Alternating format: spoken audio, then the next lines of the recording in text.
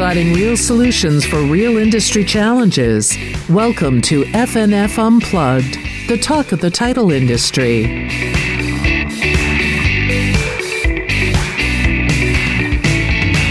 Well, thanks everyone for joining us again here today on another installment of FNF Unplugged. And today I'm especially happy to have join us a good friend and colleague of many years, Howard Turk. Howard is the CEO and founder of Turk & Company. And Turk & Company has done business process improvement for title agents for a number of years. But in the last 2 to 3 years, Howard has become preeminent, I believe, is a safe thing to say, in the United States in regard to title agency merger and acquisition, and both for title agents who are being acquired and title agents who are looking to acquire other title agents.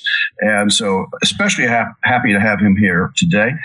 As I've often said when Howard and I are together, that Howard's one of the few people I know who's an attorney in 2 countries, here and in his native Canada. And Howard, thank you so much for joining us. Thank you, Chuck. Thank you for inviting me.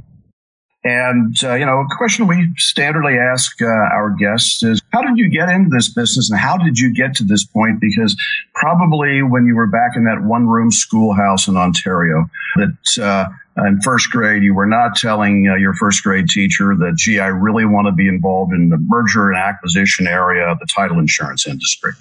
I think that's a fair assumption. Back then, there was no title industry in Canada. So there wouldn't have been an option anyway.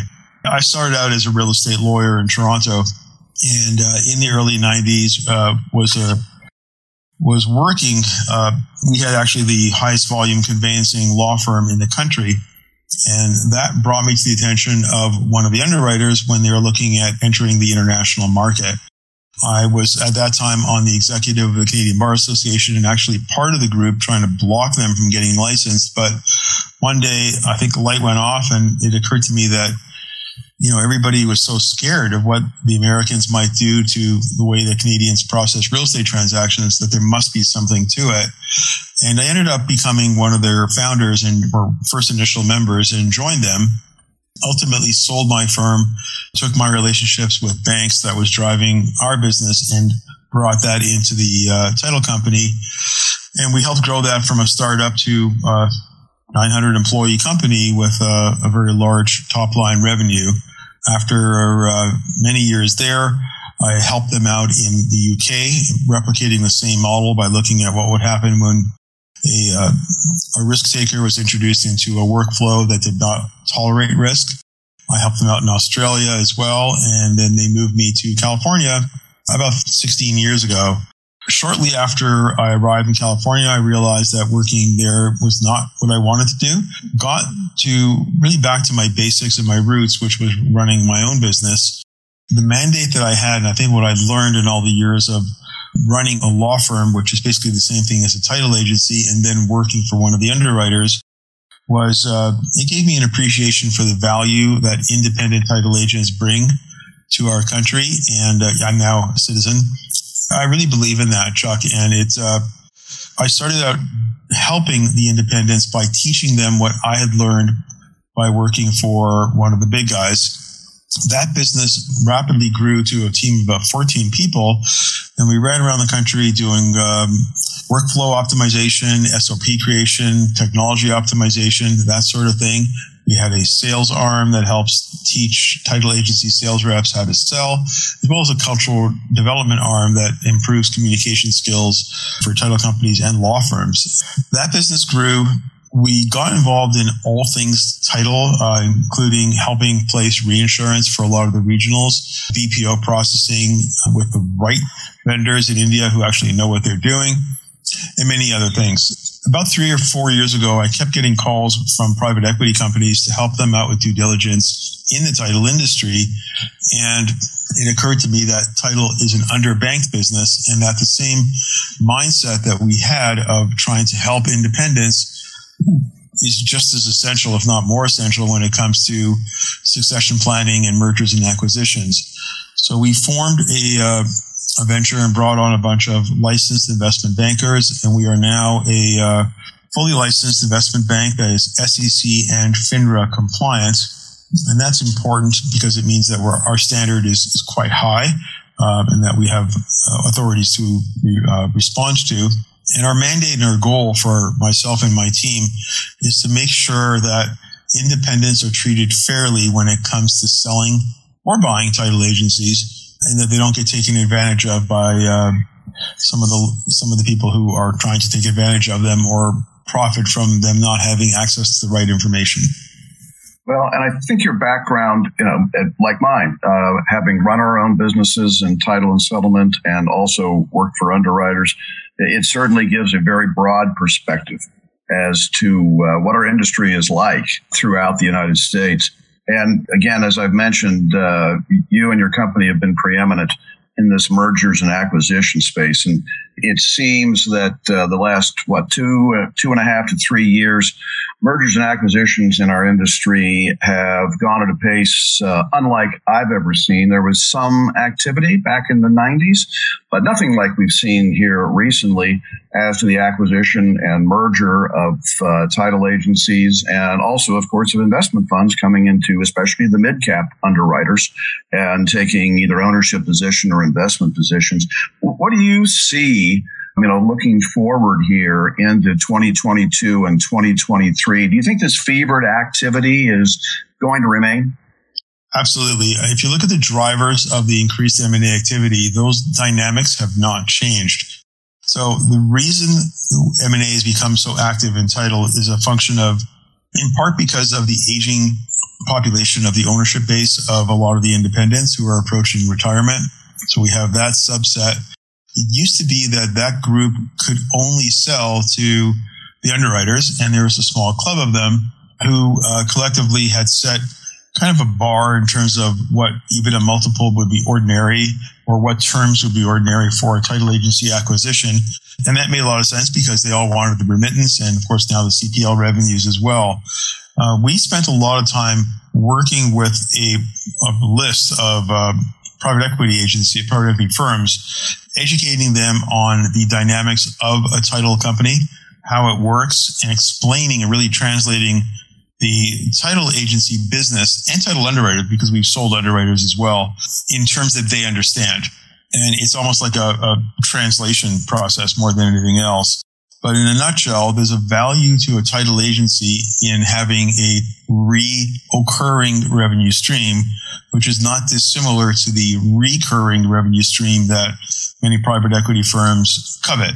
So we spent a lot of time doing that. That's one of the drivers. That has not changed. Another driver is, there's all different types of sellers, and I'll speak about buyers afterwards. So one of the drivers of sales is the age of ownership. Another one is fear of disintermediation by technology. And we see that with a lot of the smaller independents who just are having trouble keeping up with some of the very slick tools that the larger companies have. Not by larger, I don't mean underwriters only. I mean also larger independents. And it's very hard for them to compete with that. At the same time, we also know that technology can improve your margins, knowing which outsourcer, for example, to use and what workflow you should engage with. These are things that are going to help you survive as time goes on. So the desire to not be disintermediated by technology is still prevalent. That has not changed. And those are two of the factors that will help contribute towards the ongoing activity. At the same time, I feel like we've woken up a monster in the private equity world, and we have a list of right now a little over 1,000 of them that we know are active. And these people know us, we know them. They know that when we bring a company to them that we've done some vetting of it. We're not going to throw spaghetti on the wall. And that's important because they're now looking to us as a source of deals. These guys only make money if they can find investments to place. So that desire has not changed as well. I think between those three factors, we're seeing a good chunk of what's changing the industry. Well, and I think that's so critical to understand because we've been such an introspective industry for so long. And like this podcast that we do, we have about 30 to 40 dedicated listeners from Europe to our podcast. And in a conversation I had with Mike Nolan, who is now our CEO at FNF, that I asked Mike, it's like, why do you think we have these European listeners? And he said, I think it may be some of those investors trying to understand what it is we do and who we are and how we operate. I can't tell you how many 4 a.m. calls I've had with firms in Europe. Sometimes I feel like I start work at lunchtime in Europe. I'm in California. So Mike is absolutely correct. There are some large players from Europe that have already placed investments. I mean, one of them is, and it's public, is Munich Re from Germany. They're a $43 billion market cap company, and they now own they own an underwriter that we helped them acquire and redomesticate and expand. There are many others we have a buy-side client right now, as a matter of fact, that is also from Europe, and we're actively seeking a certain type of title agency to fit their needs based upon their spend. And that's one where they're looking to monetize their economic output, for lack of a better word. But aside that, I mean, money is global. The world has become a smaller place, and a lot of people are looking to invest and believe in the value of American real estate. And buying into a title agency is a good way to do that. Well, and your role in assisting on these mergers, acquisitions, sales, purchases. And I remember back when the agency that I headed, it was actually owned by a regional law firm, was acquired by, it was Land America, which isn't around anymore, but one of the nation's leading title underwriters. And it was a cumbersome process. It was a lot of fits and starts as to how things move forward, because everybody was sort of feeling the way about how to do this. And could you talk about, what you do? And there, to be fair, there are some other people out there who do the same types of things you do. I don't think to your level of knowledge, and certainly not to the extent that you do. But can you talk about a little bit of what you do at Turk & Company and the really significantly enhanced value you bring in regard to these transactions? Absolutely, Chuck. I mean, there are thousands of investment banks in the United States. So we start with that to park that thought, and then park the thought that about 40% of all transactions never close. What we do, there's different philosophies as to how an investment bank should operate. We believe that anything worth doing is worth doing properly. And because we're title people first and investment bankers second, we start off our process through a very, very deep dive into a title agency's inner operations. And the reason we do that is because we believe that surprises are very good at birthdays, but not very good in part of a due diligence on an acquisition. So we want to uncover all the good, bad, and the ugly first. We do that through a questionnaire that we've developed over the last decade that has certain metrics in it. And I'll give you an example of one. We have a ratio of escrow losses to top line revenue. So we know in a healthy title agency what percentage of a dollar value of escrow losses should relate to the top line revenue. If your agency deviates from that, then that tells us there must be something else wrong. So we're going to look a little deeper, find out what kind of escrow losses you have. If you have a whole bunch of the exact same ones, we're going to ask you for your training log. If you don't have a training log, we're going to ask you for your SOPs. If you don't have SOPs, we're going to have a different conversation. So, and the reason we do that, Chuck, and that's just an example, there's much, much more that we do. We'll look at your escrow reconciliations. We'll look to see who the uncashed checks were to, because we want to know if there's a bunch of checks that are payable to HOAs that have been sitting around for 90 days, not cashed, and that's a claim in the making. So we want to look very carefully and make sure that this is a clean title company, that when we bring it to market, it represents our brand, and that the buyers that we bring this to know that they can trust us, that it's going to be a good, clean deal, and it's not going to be one where there's skeletons lurking in the closet. So again, our process begins with a very deep dive into what goes on in the agency. From there, we build a financial model. The financial model goes back usually about 3 years, but we'll also look at business mix. We'll look at corporate concentration. We'll look at a bunch of other factors that we know buyers typically want to see. From there, we will customize our list. And we have really a variety of lists. We have a strategic list, which has about 1,000 people on it. And those are people that are in the industry that are buying, not just the underwriters, but we have the underwriter list. And then we have a financial list as well of the financial buyers of those who are investing in title companies. So we start off, once we have the financial model built, we create something called the SIM, which is a confidential information memorandum. The SIM is really the Bible or the story of the title agency. It's very comprehensive. We then we create something called a teaser, which is it's like a summary of the agency in a way that doesn't describe it so that anybody can identify it. In other words, it'll describe the profile, but it's written in such a way that you'll never figure out who the agency is. It'll say East Coast agency, 212 employees, X number of dollars EBITDA, X number of dollars top line revenue, business mix, 75% residential purchase, 25% refi, or if there's commercial, we go into all that. And we then distribute that to the market along with a blank NDA. So one of the things that we know, because we're in the industry, is that while we really admire and treasure our colleagues, there are some in the title industry that are unscrupulous and have different levels of integrity. So there are some that we want to trust and some that we don't want to trust. And the last thing we want to ever have happen is have a buyer or a competitor figure out that a certain title agency is for sale. So we have different safeguards built into our process to make sure that cannot happen. First is that the teaser does not identify them. It's sufficiently generic. And of course, the seller has an opportunity to sign off and approve it. We then get NDAs that are signed in blank. If they're interested, the seller then looks at those and says, you know what, I don't trust that guy, even if they are signing an NDA. From there, we spoon feed them a little more information, and that's the confidential information memorandum, which again doesn't tell everything. It gives them enough information to decide whether they want to proceed with further investigation. And then we solicit something called an IOI, which is an indication of interest. From there, we whittle those down to the groups that we really feel we want to work with, and we'll invite usually a group of about 10 to 12 to submit LOIs, which are letters of intent.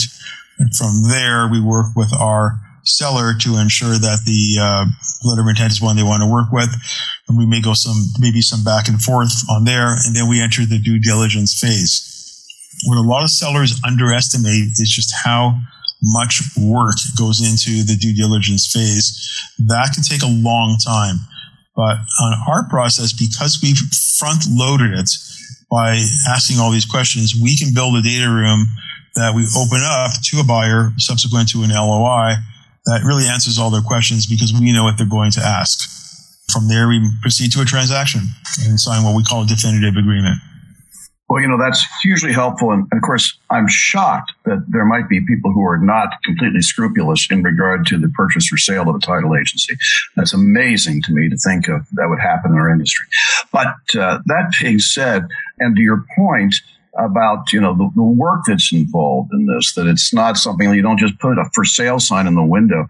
If someone were interested in selling a title agency, are there 3 or 4 tips that you'd be willing to share as far as, due diligence, something beyond just slapping a fresh coat of paint on the place that they should look at before they really start to get involved in this? Because as we know, and I know, from your experience, so many of these are family-run businesses.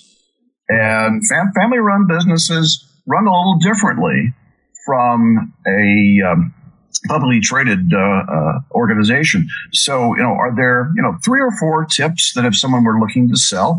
And likewise, if someone were thinking of buying an agency, are there a few things they should just keep in mind before they even start to shop around? Sure. Let's start with the sellers. So, one of the starting points, it's not always about the numbers, but the numbers, of course, matter quite a bit. So you want to make sure that your financials are in good order. They can be audited. That's always helpful, but they don't necessarily need to be. But you are going to need to clean it up. So one of the things we see that's a risk factor is financials that are a mess, where they're not organized, or where the owners are using the company as their personal piggy bank. That's a mistake. And we can adjust some of that. So if you have simple things like spouses lease on their car, kids' cell phones. Those kind of things are easy to pull out, and you want to do that. But sometimes we have more exotic and complicated things. Mistress's apartment, like those kind of things, you want to take those out. And because all this comes out. Remember, the due diligence process is very invasive. One of the things that we tell all of our clients is that there are 3 things that you cannot hide. And those are the sun, the moon, and the truth. We will see everything. If there's anything you don't want us to see, clean it up, tell us so we can create a narrative around it. It's also important to be very truthful with us because we'll figure it out in the end anyway. And there's often a narrative around that can be created to explain things that look, they might be unseemly otherwise. So getting your financials in order are probably number 1. Number 2, ensuring that there's no outstanding litigation or claims, that's all nailed down is also important. Having proper standard operating procedures really shows a lot about how your quality is. I think also having a realistic expectation of value and not being just because you have someone that wants to buy your agency doesn't mean that you've won the lottery. People buy agencies are looking to grow them, but they're not looking to get robbed either. So being realistic on your expectations will save everybody a lot of time. Some of them will come to us and ask us for a value opinion, and we do offer a product that does that, where we'll give someone a rough assessment of the value of the company based on a high-level questionnaire. We're going to look at things like their business mix. We'll look at their financials. We'll create a small financial model. We'll look at their corporate concentration issues. We'll look at their footprint. More importantly, we'll look at their margins and how sustainable they are. Those are the kind of things. Having a clean shop is really important. To my mind, where we are now, and you see this more acutely on a daily basis, it seems to me that the 2 types of people who are in title and settlement today are people who are looking to buy or sell an agency, or those who have not yet decided to buy or sell an agency. It seems to be very rampant, and it seems to be at all levels and in all parts of the country and at all sizes of different agencies, some quite large, some what I call county seat type operations. And you're seeing that too, I know. We see all kinds. I mean, we do well in selling companies where the EBITDA is $4 million and up. Our typical client is in the 7 to 12 million EBITDA range. That's what the market is looking to us for. But at the same time, remember, Chuck, that every business has a why. And the why we set this up is not to help rich people get richer. It's to help independents monetize the value of their life's work. So we're very eager and keen to help some of the smaller agencies. Sometimes we'll even do it without fees. And we just say, this is what you should do to help sell your agency, or plug them into people that we know that are buying roll-ups. And we have a separate workflow for roll-ups that's smaller, that works from an economic perspective a little bit differently. But we really want to help people make sure that they don't get taken advantage of in the process. One of the things that strikes me as ironic when it comes to the smaller agencies, especially, is that these people have built their livelihood really on the strength of consumers choosing not to do a FSBO, and on the strength of a consumer going to a professional like a realtor, who then has a relationship with a title company, and they then send that deal to that title agency. And it strikes me as peculiar that oftentimes the owners of the title agency think, well, I've made my living on the strength of people not doing FSBO. Now it's time for me to sell my agency. I'm going to do a FSBO. Who do I know? And off they go. And it's a little bit different. I mean, it's a little bit like if you were to imagine yourself sitting on the porch of your house, having an iced tea, and someone walks in front of your house with their dog, looks at you, Chuck, and says, hey, Chuck, I like your house. I'd like to buy it. And you say, great, let's set up a contract and sign it, and we'll sell it to you. Versus that same person asking you that same question, and you say, well, tell you what, I'm going to hire a professional. I'm going to get a market value evaluation of it. I'm going to stage it. I'm going to market this company, create flyers. I'm going to put it on the internet and expose it to the wide market. And you, my neighbor, can be included in that process. Which of those 2 scenarios do you think is going to produce a better offer from that same guy? Well, I think your point is so well taken. And of course, there's the old adage, and those of us who are attorneys, that the attorney who represents himself in the courtroom is a fool for a client. And to your story, anecdotally, our discussion anecdotally, that a partner of mine many years ago bought a very expensive house in Cleveland, Ohio. This guy had probably closed 25,000, 30,000 residential transactions in his life, another 4,000 or 5,000 commercial transactions. He bought a very expensive house, and he did not get a termite inspection. And guess what? It had termites and significant termite damage. So, yes, I think it's great advice to have a professional. No one should do brain surgery on themselves. And, something, too, to sort of wrap things up here as we get towards, the end of our podcast. But, not all marriages are made in heaven. And what do you see, as I call it, D-Day plus 120? You've sold your agency or you've bought a new agency. But now you're 2, 3, 4 months later. What are key things to making sure that what it is that one intended to accomplish, in fact, is accomplished? People buy agencies for so many different reasons. It's a little tricky to answer that. One of the things that we're seeing right now is a trend. Because controlled business laws are changing across the nation, people with captive volume are more prone to buying agencies now than they were in the past because they can add their volume to them. So for that kind of a deal, the question is going to be making sure that you're ramping up the agency correctly, properly, that you have the right infrastructure in place to do that. So that would be scenario number one, not overloading the agency. If it's a small roll-up where it's a smaller agency being acquired by a bigger one, then you want to make sure that you've got some training, or ideally you've found an agency that their staff work on the same platform as yours. People who work on SoftPro don't work the same way on RamQuest or Qualia or any of the other ones. They all have their own mechanisms. So you want to make sure that you have a unanimity of workflow and a unanimity of production platforms. Probably the two of the more important things. And I guess the third thing is an understanding of cultural alignment. Cultural alignment is so important. It's really, when we look at what creates a good deal, the cultural alignment is as important as the monetary consequences.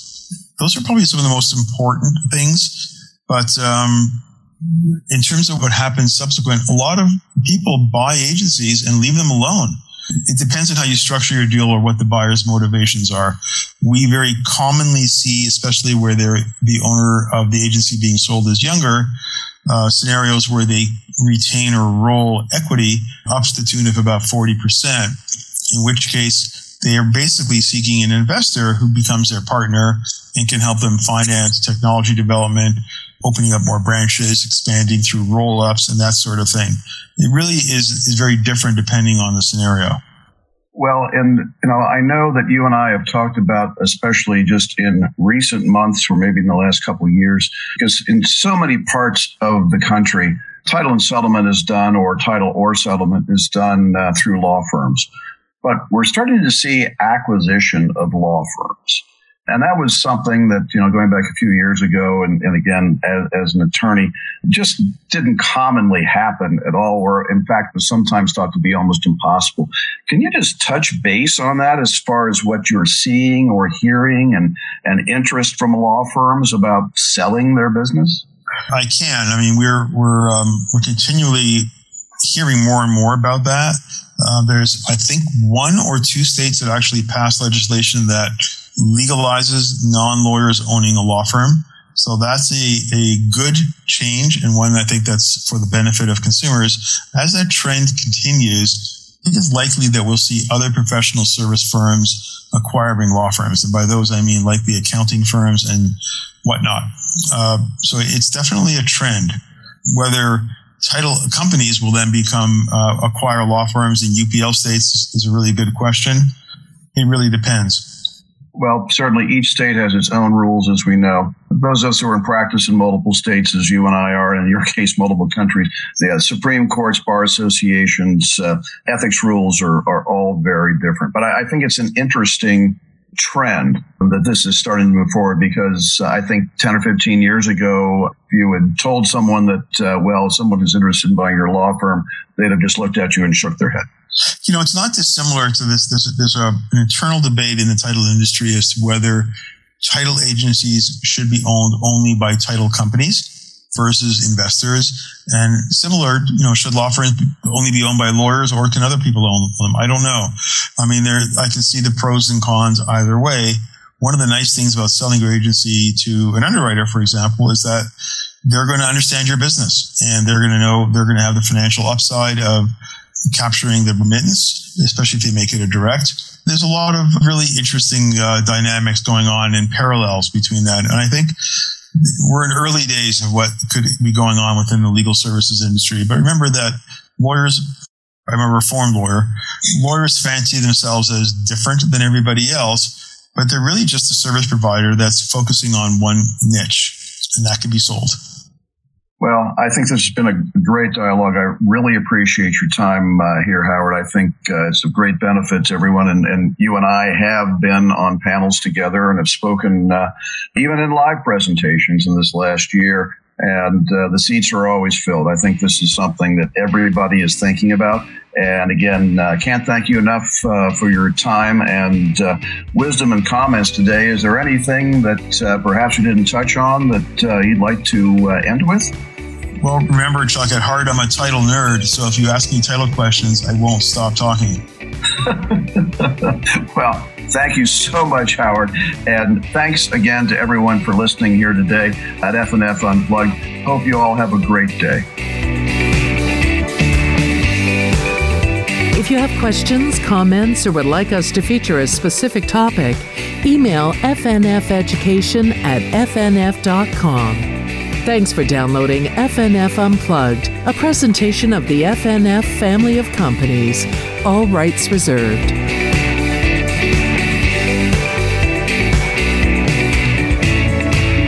This podcast is being provided for informational purposes only. The podcast is not a comprehensive overview of the subject and is not intended to provide legal or financial advice or an endorsement of any product or business. The views expressed by podcast guests are their own, and their appearance on the podcast does not imply any endorsement of them or any entity they represent, including Fidelity National Financial or its directors. Please seek legal or financial advice before taking any action on the matters or products discussed herein.